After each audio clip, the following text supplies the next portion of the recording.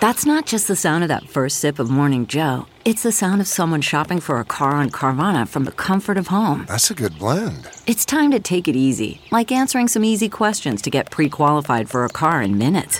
Talk about starting the morning right. Just like customizing your terms so your car fits your budget. Visit Carvana.com or download the app to experience car shopping the way it should be. Convenient, comfortable. CarMax is putting peace of mind back in car shopping by putting you in the driver's seat to find a ride that's right for you. Because at CarMax, we believe you shouldn't just settle for a car. You should love your car. That's why every car we sell is CarMax certified quality, so you can be sure with upfront pricing that's the same for every customer. So don't settle. Find love at first drive and start shopping now at CarMax.com. CarMax, the way car buying should be.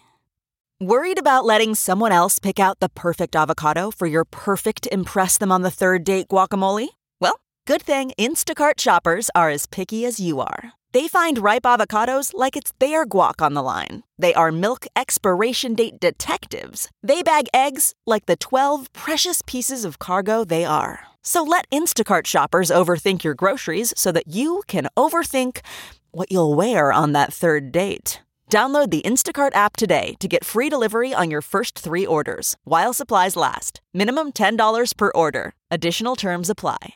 Rapper Blueface is arrested in Las Vegas for attempted murder, and we break down how this may have all went down with veteran Nevada law enforcement officer Ashton Pack. Welcome to Sidebar, presented by Law and Crime. I'm Jesse Weber. Let's go over now to Las Vegas, where it's being reported that rapper Blueface has been arrested for attempted murder. Las Vegas Metro Police arrested the 25-year-old musician, whose real name is Jonathan Porter, outside of a Lolo's Chicken and Waffle, seemingly in the middle of the day. Now, he had an open warrant for attempted murder with a deadly weapon and also discharging a firearm outside of an occupied structure. 2 very serious charges here, all in connection to a shooting that happened back in October near Las Vegas Boulevard. So we wanted to get a little bit more perspective on how this might have went down, and I'm joined by a very special guest, Ashton Pack, who for 23 years served as a Nevada law enforcement officer, and Ashton was a strike team leader during the October 1st attack in Las Vegas in 2017, and Ashton joins us right now. Ashton, thanks so much for coming on. Thank you so much for having me. I want to talk about this arrest because obviously there's so much we don't know, but when you look at it, you had plainclothes officers. It's seemingly the middle of the day. I think they said there was 6 to 8 officers in unmarked cars. It seems like an undercover operation. Do you get that kind of impression? I mean,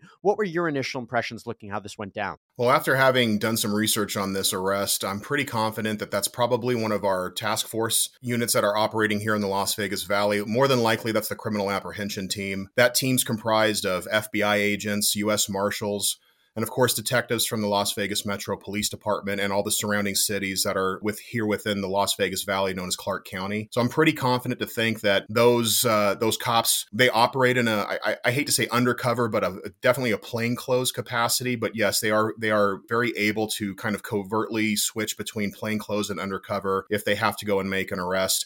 And that team, they really hunt only wanted fugitives, active assailants that we absolutely have to get off the street in real time. The most violent of people are kind of covered by that team. Is that because of the charges here, or is that also, you think, because of the celebrity nature of this? I feel like that might add a sensitivity to it as well. I'm going to lean towards the violent nature of these charges that have been leveled against this rapper. Obviously, what in law enforcement we know as a shooter, someone who's willing to engage people with a firearm, propensity for violence. Those are the kinds of people that those, like the criminal apprehension team or any kind of fugitive task force, are going to actively go out and try to take into custody once any warrants are approved by judges and are active in the system. Hey guys, Sean Six Larkin here from On Patrol Live. The holiday season's upon us, and if you're looking for that perfect gift to stuff down in that stocking or put under the tree for somebody else, pick up my book, Breaking Blue, Real Life Stories of Cops Falsely Accused. It's a great read, something you don't want to miss. You can pick it up on Amazon. You know what was fascinating about it? And there's this video, I think TMZ was able to obtain it, where you actually see the officers and members of this team literally grabbing him out of the middle of nowhere, pushing him to the ground. Onlookers come by. They're confused as to what's happening. And all the officer said is there was a warrant out for his arrest. The way they actually apprehended him, that aggressive nature, is that typical? Is that usually how it's done in these kinds of cases? Yes, absolutely. When you're dealing with someone who has that propensity for violence, someone who's willing to engage, we have to assume untrained, unarmed individuals that were shot at in this attempted murder case, even if they're rival gang members or rival criminals. Law enforcement has to take that a kind of assertive, borderline aggressive stance when dealing with people who have that propensity for violence. And so, yeah, that surprise, that surprise of, I don't want to say violence, but that quick action that tends to take any counter away from them trying, if the suspect is going to try to launch some kind of a counter assault or try to escape, these officers are going to want to get in there, these agents and detectives, they want to make it quick and over. They want this to be completely over and that subject in custody so that the rest of the public can go about their day, that business can continue to operate, that the law enforcement officers can get that person out of the area and booked into jail so he can go and appear before a judge. Yeah, why do you think they did it in the middle of the day outside of this Lolo's Chicken and Waffles? I mean, again, Blueface and his girlfriend, Krishan Rock, were literally sitting on these benches looking at their phones, and then out of nowhere is when the team comes in. Is it literally you want to get somebody when they least expect it? Is it maybe there's less danger if something's happening in the middle of the day? Because I'm also thinking maybe you do it in the middle of the night at a certain part when there's less people around, because you don't want to create a situation where it creates a danger to anybody in the outside or a business. Why do you think they did it at that time, at that moment? Probably for the simple fact that they received information that he was going to be there. Sometimes I think we watch these shows and we watch movies where we have some amazing command center that operates 24/7 with like a 007 queue that has all the information at the tip of a finger at the Google search. It doesn't operate like that in the real world of law enforcement. So if one of the agents, one of the detectives on the task force received information from a source or an informant that the subject was located at a business and he was outside waiting for a table, law enforcement has to make decisions in real time. And I agree with get that guy in custody as quickly as possible, use that benefit of surprise to take him into custody. His brain was probably still trying to figure out what was happening by the time the handcuffs are already on. That takes away any opportunity for him to escape or for him to launch, like I said, a counter assault against law enforcement. I don't think the law enforcement officers always love the location. If we could pick it our way, it'd be in the middle of the desert surrounded by a SWAT team, but we don't have that luxury all the time. So if the cops got the information that he's on a bench right now and they literally rally a team within 10, 15 minutes, they pull up, he's sitting on a bench. One of the bosses on that team made a command decision and say, hey, let's get him into custody now. Make it quick, make it over, and let's get him to jail.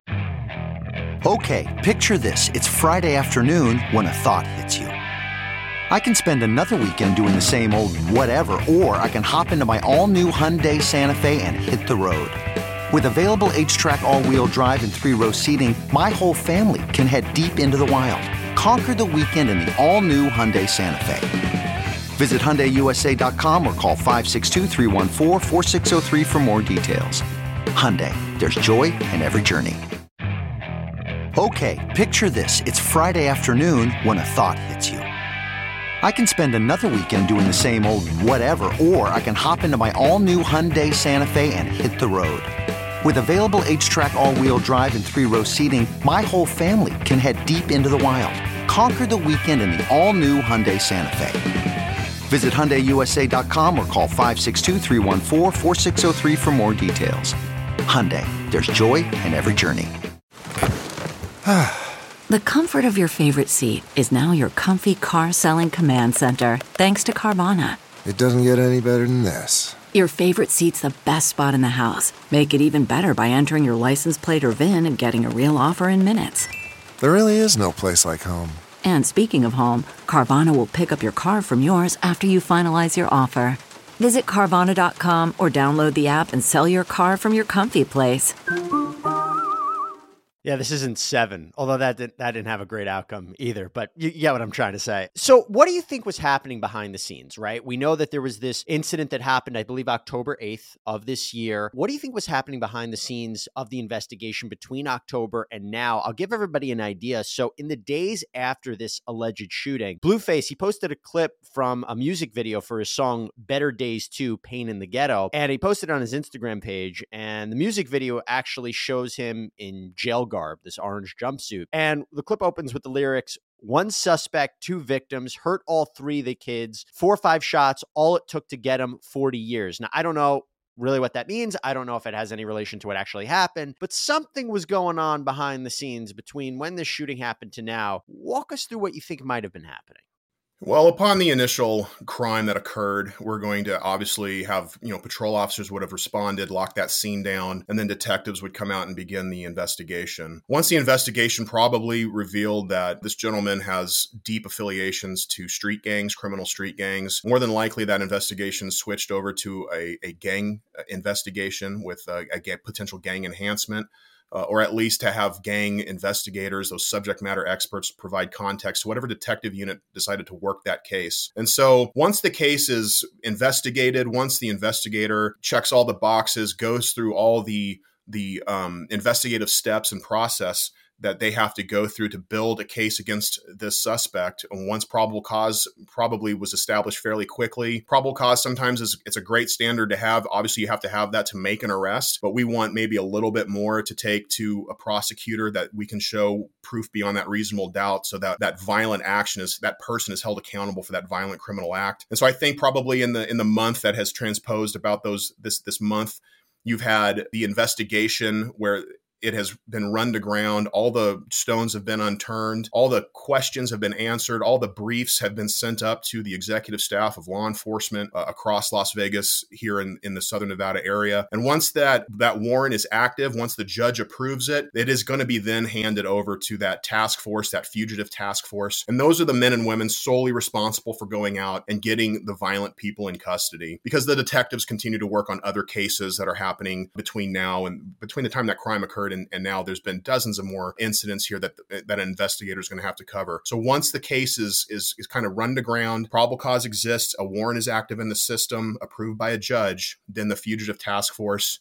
or some kind of criminal apprehension team will go out and look for that suspect. Lots of work, I'm sure, happening across any kind of state lines. Maybe investigators from Southern California, maybe contacted. There could be all kinds of connections to Southern California because of the gang connection here. And so at a minimum, just for that situational awareness to understand what's happening amongst, Southern California gangs that obviously have an impact here in Southern Nevada, those are all being taken into account as the case is progressing. We know that he was booked into the Clark County Detention Center. Can you tell us what that institution is, what we should be expecting for him during his time there, and what should happen in the next few weeks? Sure. Clark County Detention Center is the main central jail here in Southern Nevada. It is overseen and ran by the Las Vegas Metro Police Department, where the elected sheriff is in charge of all of it. He will obviously make appearance before a judge. They'll have a 72-hour probable cause hearing. He'll have a potential opportunity to make bail unless a judge decides that the bail is either going to be so high or there won't be any bail afforded based on the violence of the actions accused in the criminal complaint. Ashton Pack, thank you so much for taking the time to break this down for us, because obviously all we have are really the videos and the reporting, but to kind of get this insider perspective of how this went down and maybe what was happening behind the scenes, it's really going to be important for us all to understand this. And maybe as this case progresses, we would love to have you back on to talk a little bit more about it. I'm looking forward to it. Thanks for having me. Thanks so much, everybody, for joining us here on Sidebar. Please subscribe on Apple Podcasts, Spotify, YouTube, wherever you get your podcasts. I'm Jesse Weber. I'll speak to you next time.